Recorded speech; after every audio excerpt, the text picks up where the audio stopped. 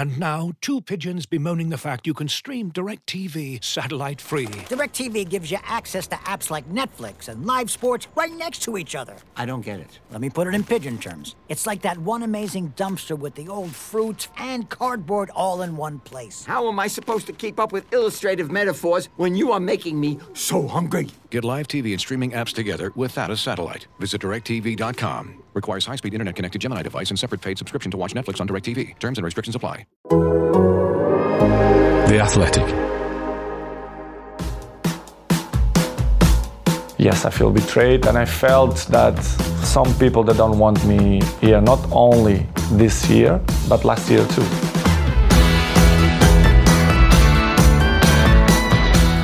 This is Talk of the Devils, the Athletics podcast dedicated to Manchester United, and well, it's been just another quiet, uneventful weekend for United, hasn't it? My goodness, there is quite simply never a dull moment, is there?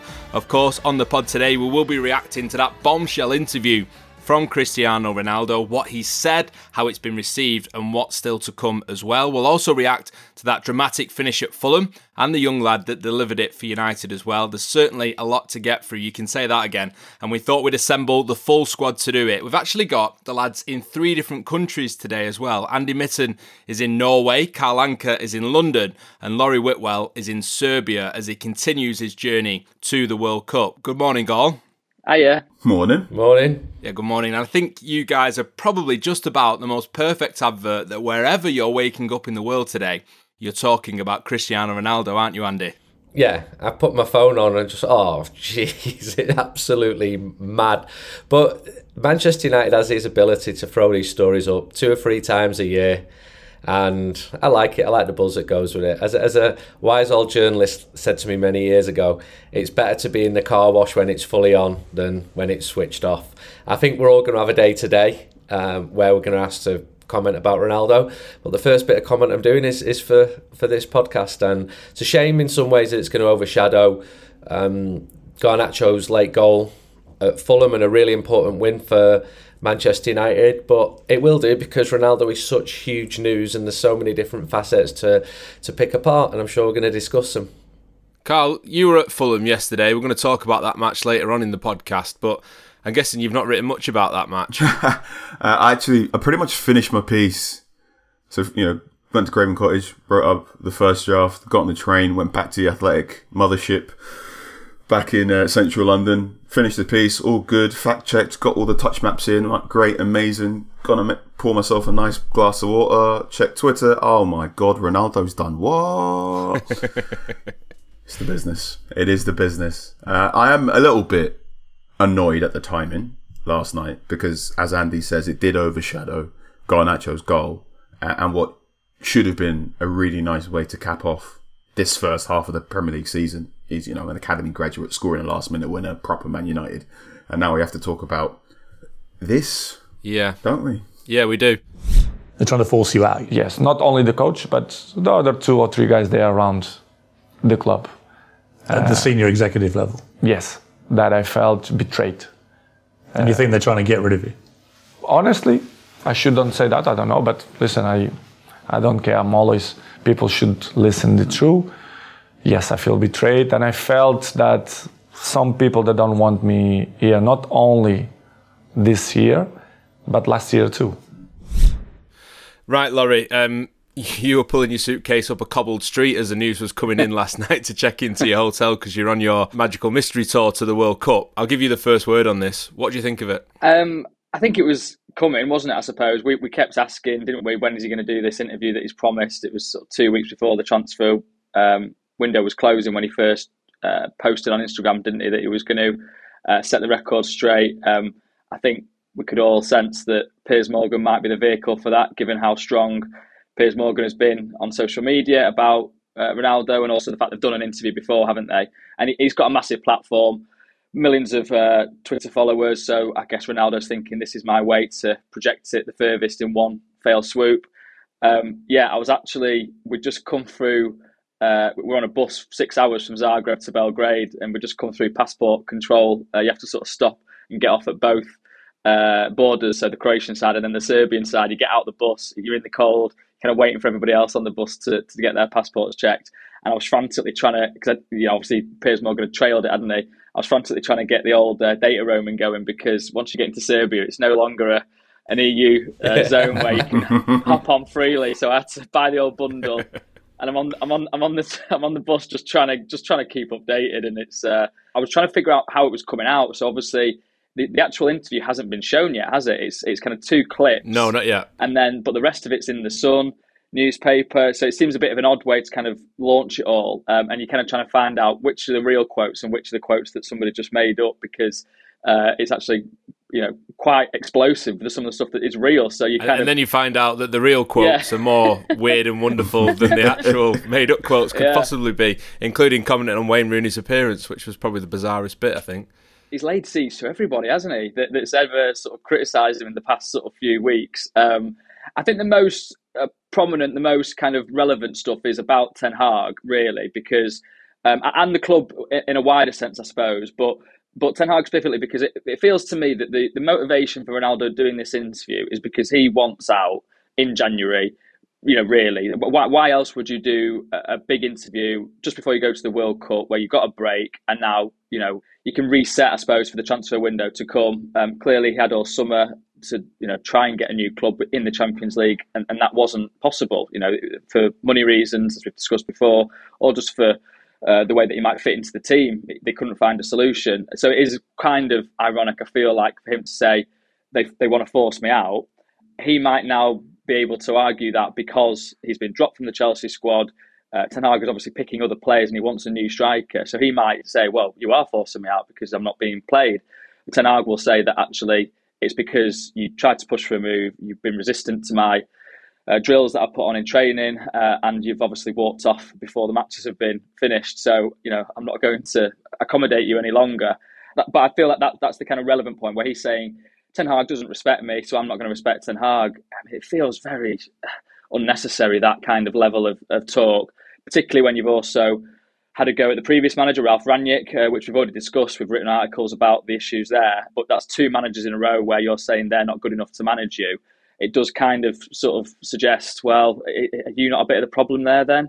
And then I also just think the wider issues that we've touched on before, in terms of the improvements to Carrington, Old Trafford, he talks about how it basically hadn't changed since he'd been away, which I do think they're relevant points. I think they should be listened to. I mean, I think you're right, Laurie, in the 2 sort of most eye-catching comments that we've seen so far, and I say so far because there could be more yet, I suppose, if we're going to see the full interview later on in the week. But Andy saying that he feels betrayed by the club, and also that he has no respect for Ten Hag.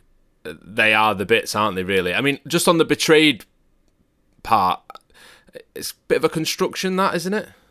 I don't know why he feels betrayed by the club, and I think that Ten Hag has actually dealt with him quite well. The whole interview smacks of pride before the fall with Cristiano Ronaldo.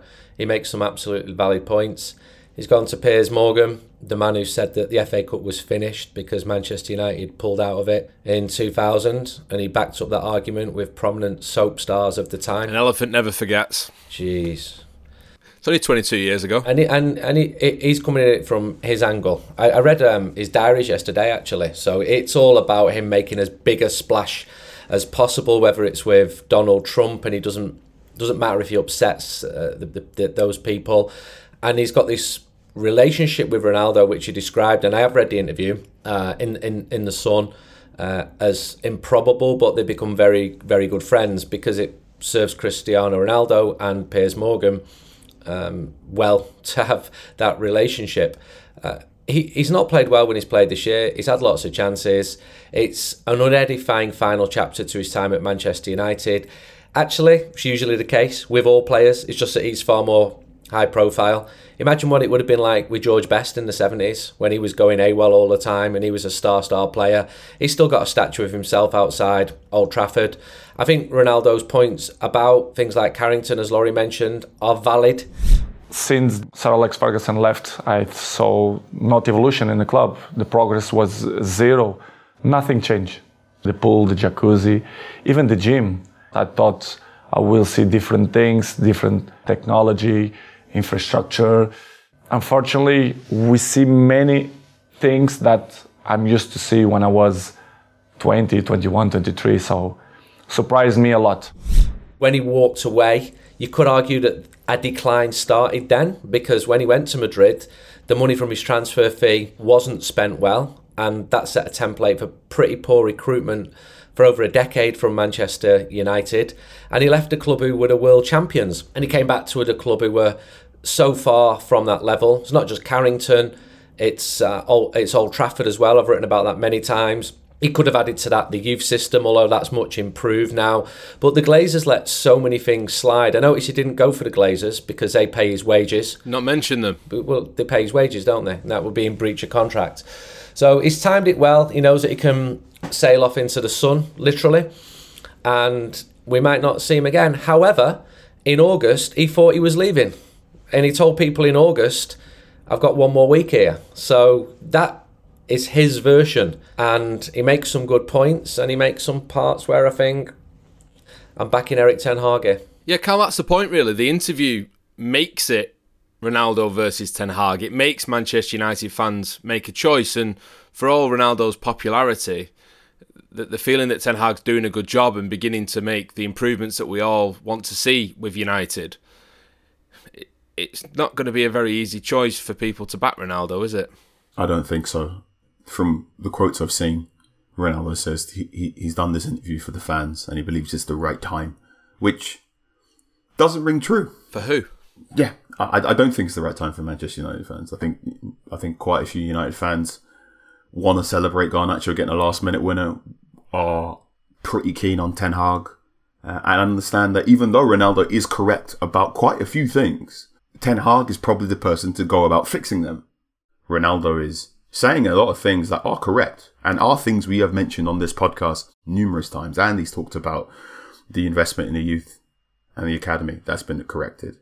We've been on this podcast before talking about the issues with the swimming pool and how England players at Man United had to go to St. George's to rehab using the swimming pool and the jacuzzi because the one at United was broken for a part. These are all things that Ronaldo has said that are correct. But going after Ten Hag in the way he does, constantly talking about this concept of respect and betrayal, which I can only really, if Ronaldo views it that way, then Ronaldo views it that way. But why he views it that way is, I can't understand it because I'm not Cristiano Ronaldo. Do you know what though, Carl? It'd be quite easy for a Manchester United fan to stand there and say that they feel betrayed by Ronaldo, considering he's done this interview at the time that he's done it, the way he's gone after certain people at the club, including Ten Hag, the fact that he's walked out of a stadium before the end of a game. It's that betrayal in a way goes two ways, doesn't it? I think that's a fair comment. If we look at Cristiano Ronaldo couldn't make pre-season because he said there were family issues, and the club said, okay, you don't have to come at pre-season. Absolutely fine. It became quite known that he wants to leave. And we knew this, and we know various other things about what he did to try and chase suitors. Fine. Okay. You can put that all to one side. But also Ronaldo's behaviour since he's come back for this season under Ten Hag has had a litany of things that you could describe as disrespectful. You could describe as, when you look at the history of United and a number of players that have left under a cloud. I think I've spoken before about how Wayne Rooney's interview, when Rooney in 2010, 2011 told Roy Keane's interview. There's explosive interviews from Manchester United is not new, but they chapter 10, yeah. But they very, very, very, very, very, very rarely end well for the player involved, which then begs the question: why on earth is Ronaldo doing this? Or, why is Ronaldo doing this if he wants to stay or be a Manchester United player? The only prism I think you can view this interview is Ronaldo essentially, burning bridges and saying, I'm out. Is he out, Andy? Do you think he's kicked his last ball for the club? Probably, but I still wouldn't go against him playing again for United. He's got a contract. In some ways, the situation has not changed since the summer. There's still no definite offer for him. So if he's got offers lined up, and he thought he did have in the summer, but he didn't, then he could move on.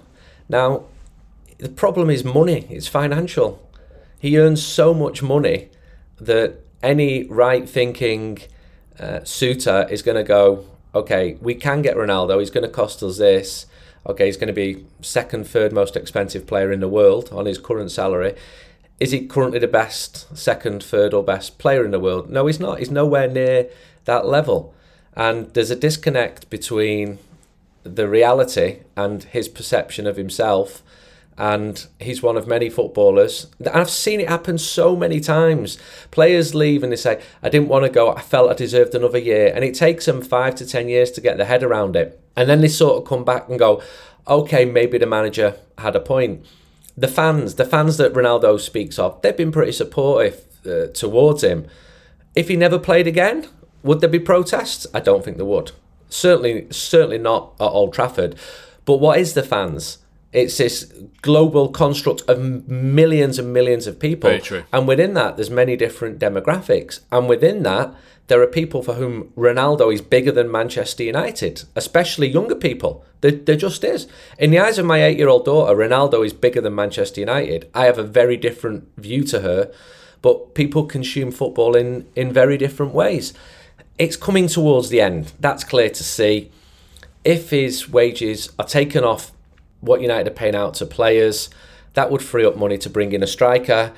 And as we've seen, going back to the actual football, Manchester United have only scored 20 goals so far this season. Manchester City have scored 40 goals.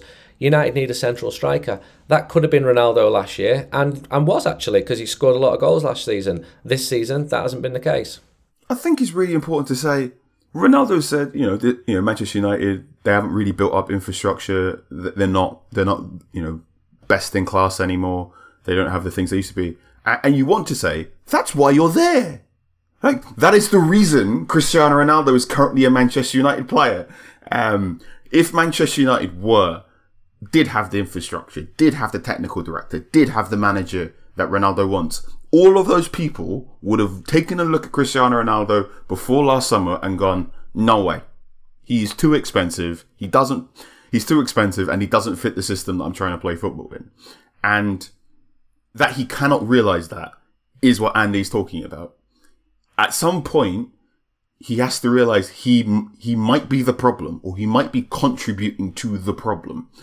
And I think Adam Crafton tweeted this last night in that, in that basically all the things that have made Ronaldo a fantastic football player and score all of those goals, that drive, that determination, that complete refusal single-mindedness. That single-mindedness, that refusal to settle for anything other than the best, is also why he's now in this position, because he's refusing to understand that he is no longer the best. It's really quite like classical literature. It's quite tragic, actually, in some ways, isn't it? And his greatest strength is his greatest weakness. Yeah, and I think after this interview, it's going to be difficult to sit on here and defend him. But we talked about it on the last podcast, didn't we? It must be really difficult for him to accept this position, considering the career that he's had so far, and the frustration that he must feel at not being quicker than everyone else, not being more agile than everyone else, not being sharper than everyone else. Must be really difficult for him. I can't remember who said it on Twitter last night, Andy. The one thing about all of this, there is no interview that could really challenge the idea that he could have signed for Manchester City and gone and lifted the Champions League, their first ever one for them last season. This is better than that. It's not a mistake to bring him back if it saved us watching that. There's a point there, and Sir Alex Ferguson is mentioned within the interview, and I found out subsequently that it was Ferguson who said he cannot go to City, and the idea of him lifting a European Cup with a third different club, and if it was City, that first one in blue. The first one in blue would drive people mad. And the fact that we're even talking about a third different club, he's had the most incredible career, and history will remember him as an amazing player. Once all this has blown over, just like history remembered George Best as an amazing player, they'll remember Ronaldo as absolutely brilliant. He's probably the best player I've ever seen play for Manchester United. But the end is ugly, and the end is now. And we're seeing it playing out in real time as he comes to terms with, or doesn't come to terms with, his own decline. And I think in a few years, I've seen it happen so many times, players, even the brightest ones, they look back and go, yeah, I was a bit of a knob. It took 2 or 3 years to get my head around it. I managed to fall out with everyone. I fired my agent. I managed to have arguments every single day, because your whole life has been built towards making it as a professional footballer, establishing yourself in a top team, success, and that just stops. And suddenly you're a substitute, and whoa, I'm the best player in the world, because in his mind he will still think that he is, and that's made him so good, that single-mindedness. Yeah, and absolutely. In his mind, United could listen to him more, younger players could listen to him more, but again, there's two sides to the story. If you're a teammate with him and you're saying, I can't put the ball in for him because he can't reach it anymore, you've also got a valid opinion there. He got away with it last year because his stats were still really, really good. But it's been a struggle watching him. And even at Fulham on Sunday, Fulham were really strong in the second half, but there were parts in the first half where you were seeing that interaction between Martial and Rashford going forward, or United breaking, and it was fast. And I was thinking a couple of times, if Ronaldo was there, this move wouldn't be happening. The future's not with Ronaldo at Manchester United. I'd love him to play until he's 49 and still be doing well for Manchester United, but the reality is different. We can see that, and he's got to accept that.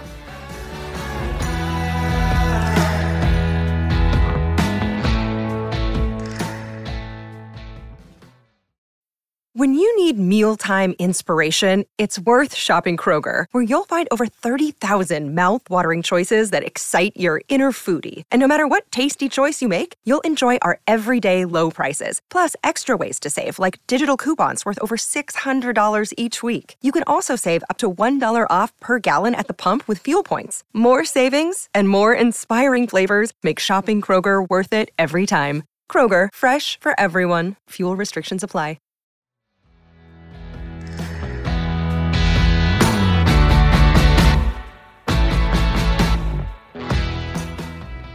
So, Laurie, you've been having a few issues with your internet over in Serbia, but we've got you back now.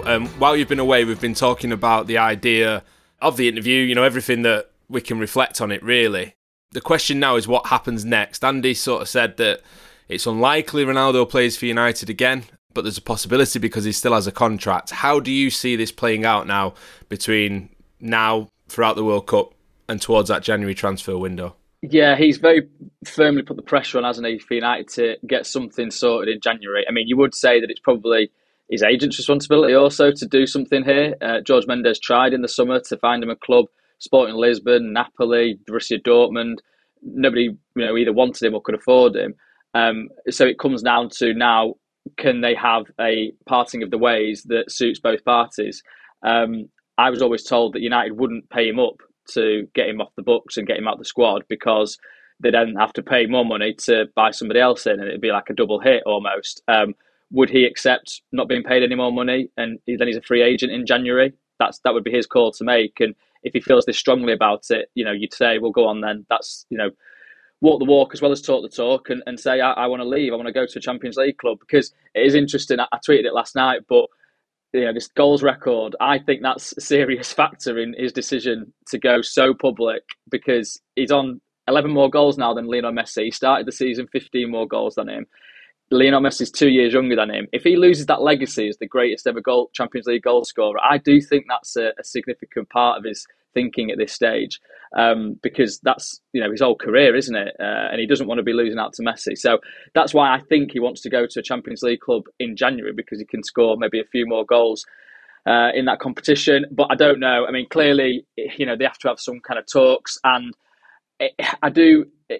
Joe Glazer will be obviously across this. How much he was a part in the refusal of United to even entertain offers in the summer, whether that was just a negotiation thing with Chelsea, who were clearly the club that I think Ronaldo thought he was going to get to sign for. But also I'm seeing people that are kind of saying that Ronaldo's finally targeting the lasers at the Glazers, but I don't think necessarily I don't think he's gone that strong. I mean, he's not named them by any stretch of the imagination. No. And I know that he's sort of hinting at things that are within their remit, and that is Carrington and the stadium and the improvements in the squad and the structure of the club. But I don't think he's gone as overt as actually criticising them directly. So whether that's part of his negotiation, so that he doesn't annoy them too much, and they ultimately agreed to let him go. I don't know, but yeah, I mean, it's going to be really interesting to see who actually sits down with him. I think Richard Arnold is the kind of key figure in terms of George Mendes from the club. He's been the one that's I think handled that dialogue more frequently. But yeah, it's there's John Murtagh there, who is the football director. There is actually, we have a line in a previous piece where we've said that Ronaldo actually at one point stood up and said United need a sporting director, which is, kind of, you think that that's John Murtagh's job, really. So I wonder if that's something that Ronaldo's getting at. But yeah, it's going to be, he will want a really good World Cup now where he can actually show off his skills, and hopefully someone will actually go, okay, he can do a job for us, because otherwise you've got this kind of limbo situation where he wants to leave. Ten Hag, would ideally sell him, but there's no solution. Ed Woodward brought him back. Ed Woodward went to Joel Glazer and said, we can think this will work, and here are the figures why. Ed Woodward sold the dream to Joel Glazer, and Joel Glazer bought it from the commercial perspective. And then Ole Gunnar Solskjaer was asked if he would like Cristiano Ronaldo, and he said, yeah, no problem, I can work with him, I've got another player. I think any manager would probably have said that. There's a massive disconnect now between the Ronaldo camp and Manchester United, and I'll give you an example of that. In the summer, United met Ronaldo's people. They had what they thought was a convivial meeting where they found several points of agreement. Half an hour later, stories start breaking in the Portuguese media that have almost certainly been briefed by Ronaldo's camp that are the opposite of what Manchester United thought they'd agreed with the Ronaldo camp. So the trust has gone. And that is an example of how the trust has gone. You've basically got, people are allowed to agree and to disagree. But if you're looking at people face to face, if you're flying over to see people face to face, and then you're walking out the room and saying something completely different, that doesn't help any party. That's happened several times. No, and you can understand why there's been that breakdown in the relationship if things like that have been going on. Of course, you can keep your eye on The Athletic for the very latest on Cristiano Ronaldo, and you can also get updates as well on Laurie's trip to the World Cup. It's all over social media. There's written stories and videos on The Athletic as well. But we've got you here for the moment, Laurie, and your Wi-Fi is still working for the minute too. So where you're up to and how much further have you got to go?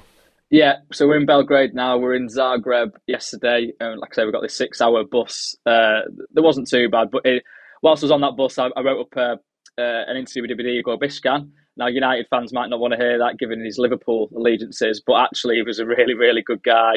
He had an incredible passion for Panini stickers, so we sort of asked him what his first World Cup memory was, and he went back to 1986 and the Mexico World Cup and how he basically completed the whole album 6 months after the tournament finished, but he needed one player, and it was Steve Nicol. And at this point, he's an 8-year-old, and he doesn't know who Steve Nicol is, even though he would later go on to replicate him and win the European Cup with Liverpool. And he just knew the number, and one of his kids playing football outside, he started hearing this kid shout a number, and he was like, right, straight over there. And he went into incredible detail about the techniques and strategies for the Swapsies games. So he had like a few different ones where you had to slap them down with your hand on concrete and they'd flip over, and any that flipped over you got to keep. So Eddie said he had the perfect technique. There was a you had to get air underneath them and stack them in a certain way. So anyway, it just went in such an unexpected way that it was really charming and interesting. And he's the under-21s manager for Croatia, so he actually has worked with a lot of the players that are now going to be at the World Cup. He's going to be over in Qatar. Gvardiol obviously being one of them, and he actually said it's a bit too soon for him to move to a big European club. He thought he needed another year or two over at Leipzig, but he thinks that eventually he'll be one of the most expensive defenders in the world. I wonder if that's one that United are looking at some point. But yeah, we're going on to, so we're in Belgrade now. Going to hopefully, we haven't actually sorted out Vidic or Matic or any of the other Serbians that United have had over the years, unfortunately, but hopefully going to have a walk around, see what people in Serbia think of the World Cup. And then we're getting a car and going to Sofia. And I think we do have Dimitar Berbatov lined up again. So that should be... Oh, excellent. Yeah, I think that should be a really good one. Yeah. Martina, the cameraman, sorted it this time. So he's got his connections over in Bulgaria.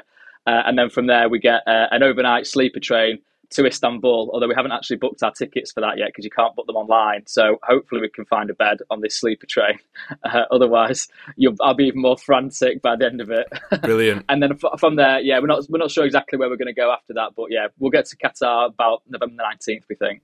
Okay, so you're nearly there, aren't you? You can keep up to date on Laurie's journey, including that interview that's coming up with Dimitar Berbatov on The Athletic. If you're not a subscriber, you can do so now and become one for just £1 a month for the first 6 months. Go to theathletic.com/Man United pod. But good luck with the rest of your journey, Laurie. Cheers, guys. See you later. Thanks for coming on.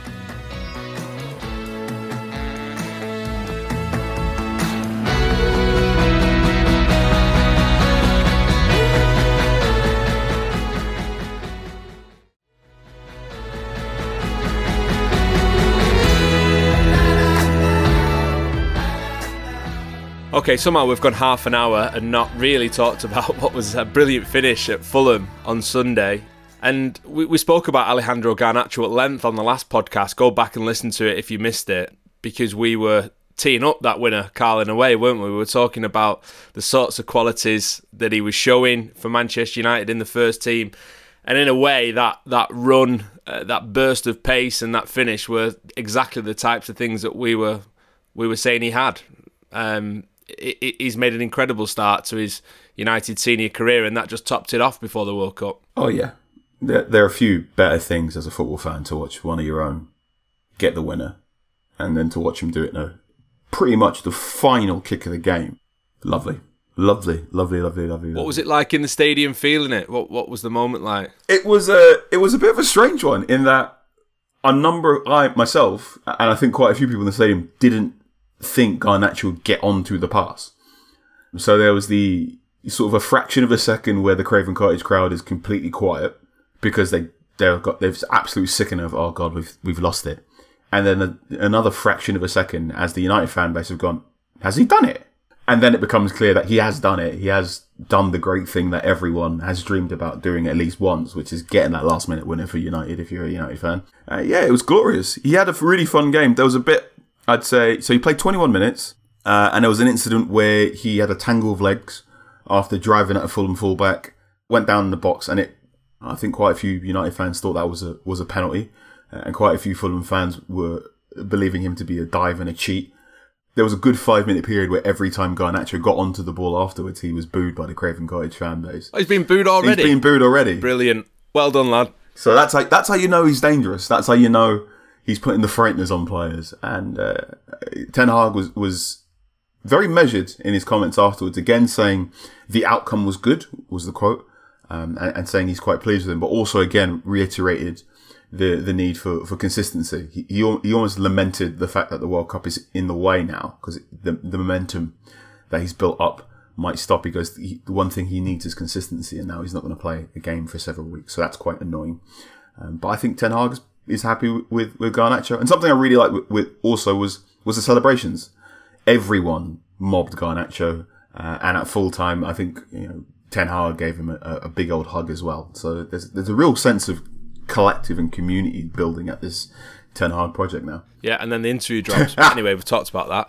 Andy, you were witnessing it amongst Manchester United fans in Norway. I'm guessing if the away end was raucous at Craven Cottage, Oslo was pretty banging when that goal went in as well. Yeah, I was sat with the Red Army in the Scotsman pub in central Oslo. So on the busiest street in the capital of Norway, there's this huge red, white and black Manchester United flag.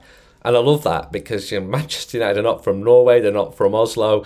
And the pub was packed, hundreds of United fans in there. It was a good first half. The second half was disappointing. You could feel the mood just slumping, going down. Oh, no. And suddenly there's a gap now between United and the teams above. And we've got to look at the league table like this for 5 weeks. And, whoa, that's a great ball from Eriksen. Goal! Everyone just went absolutely mental. And we live for moments like that, don't we? The story, the young lad, the celebration. I had all my mates in the away end messaging me. It sounded absolutely brilliant. I love Craven Cottage. I refuse to go there until that new stand has been built. So I'm buying myself another 45 years there. It's almost there. Almost. It's not built. They started building this, Carl, at the same time as the pyramids of Giza, right? And they've still not finished it. And I know Cockney workmen can take the time on the banks of the River Thames, and it does look like a very nice stand. And I love Craven Cottage. I really love the mixture of the traditional old stands, but really, really big win and good win. We've got to credit Fulham. I think they played really well. I think they were aggressive. I saw Christian Eriksen and Bruno Fernandes saying that after the game. They've had some excellent results. So for United to go there... Fulham, the last 2 games, have lost in the 93rd minute against United and the 95th minute against City. Yeah. I mean, that's particularly galling to sign off for the World Cup with that. And to see City lose at home, I sort of ignore them. And also, I was there at the Etihad I was watching it on Saturday.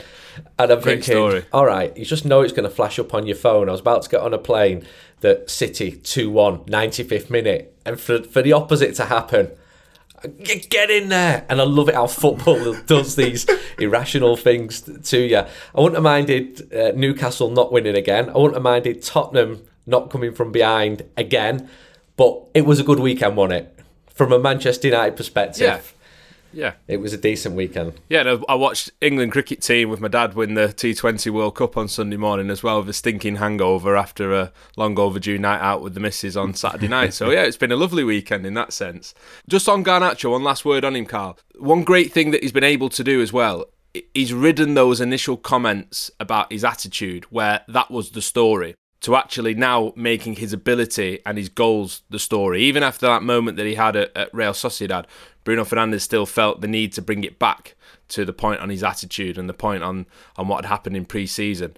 After that game yesterday, everyone was just praising him.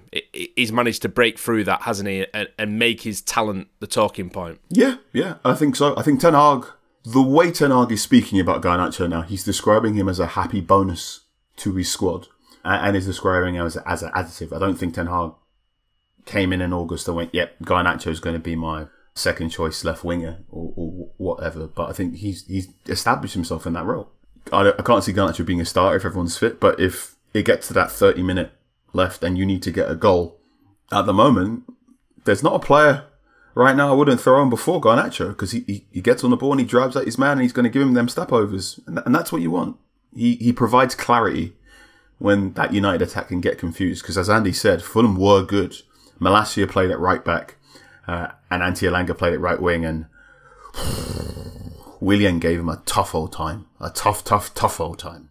Yeah, and it's ironic that when Elanga went off, it was Bruno on the right wing with the slight error that ended up giving Fulham the opportunity to get that equaliser. And Dan James, good lad, don't celebrate against Manchester United. Although I'd forgive him if he did, considering we sold him and he can move on with his career. You're allowed, Dan, if you want to. Let's talk about Christian Eriksen as well, Andy, if we can, because if the goal for Garnacho was eye-catching, it was actually Eriksen's first goal for United, which is quite surprising, really, considering his ability and what he can do. But he just is having more and more of an influence on this team, isn't he? And bringing the goal and the assist that wins the game just underlines that, really. He's an influencer. He's a creator. He scored one. He should have scored a second one just before half-time. Yeah, he should. And in the second half... Quite a few people should have scored a second goal for United in that first half, though. There were a lot of chances, and I thought that we'd be going, don't take your chances, you get punished for that. But that ball, playing it into a crowded area of Fulham defenders, just to do that makes no logic to me watching it. But if you're at a level where you can do that and know that the momentum is carrying the Fulham players towards their own goal, and in the middle of it you've got this live wire with really, really fast feet and heels who just times it perfectly to get onto the ball, bang. So Christian Eriksen is a very intelligent player. I thought spoke well after the game. Ten Hag, when he spoke about Garnacho, he still did qualify the comments and say the World Cup's not actually good because he could lose focus now. The momentum's going to be lost now. It could all go to his head now. That was the implication, and that can't happen. So I think Manchester United players and manager are really going to keep on his case, and I think that is the good thing to do.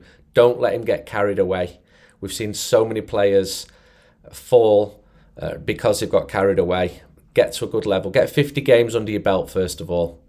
Then start signing more commercial deals or whatever you want to do.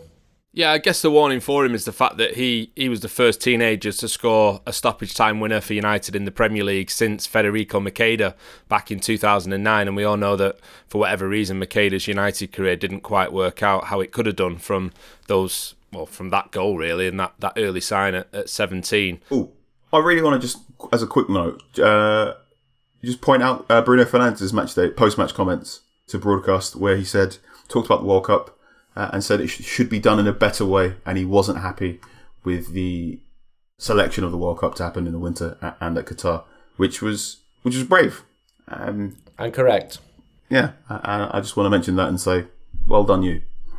Yeah, you were definitely right to flag that up, Carl. Yeah, thank you. Okay, then, that's all we've got time for this episode, but we'll be back at the end of the week to react to whatever more comes out of Ronaldo's mouth, plus our mid-season report on United and Erik ten Hag. That'll be the last one before we take a break for the World Cup as well. In the meantime, keep your eyes peeled to The Athletic for the very latest on Ronaldo and all the best build-up to Qatar as well. And remember, if you're not a subscriber, you can sign up now for £1 a month for the first 6 months. Just go to theathletic.com/Man United pod. But thank you, Andy, thank you, Carl, and thank you for listening as well. We'll see you on the next one. Bye-bye.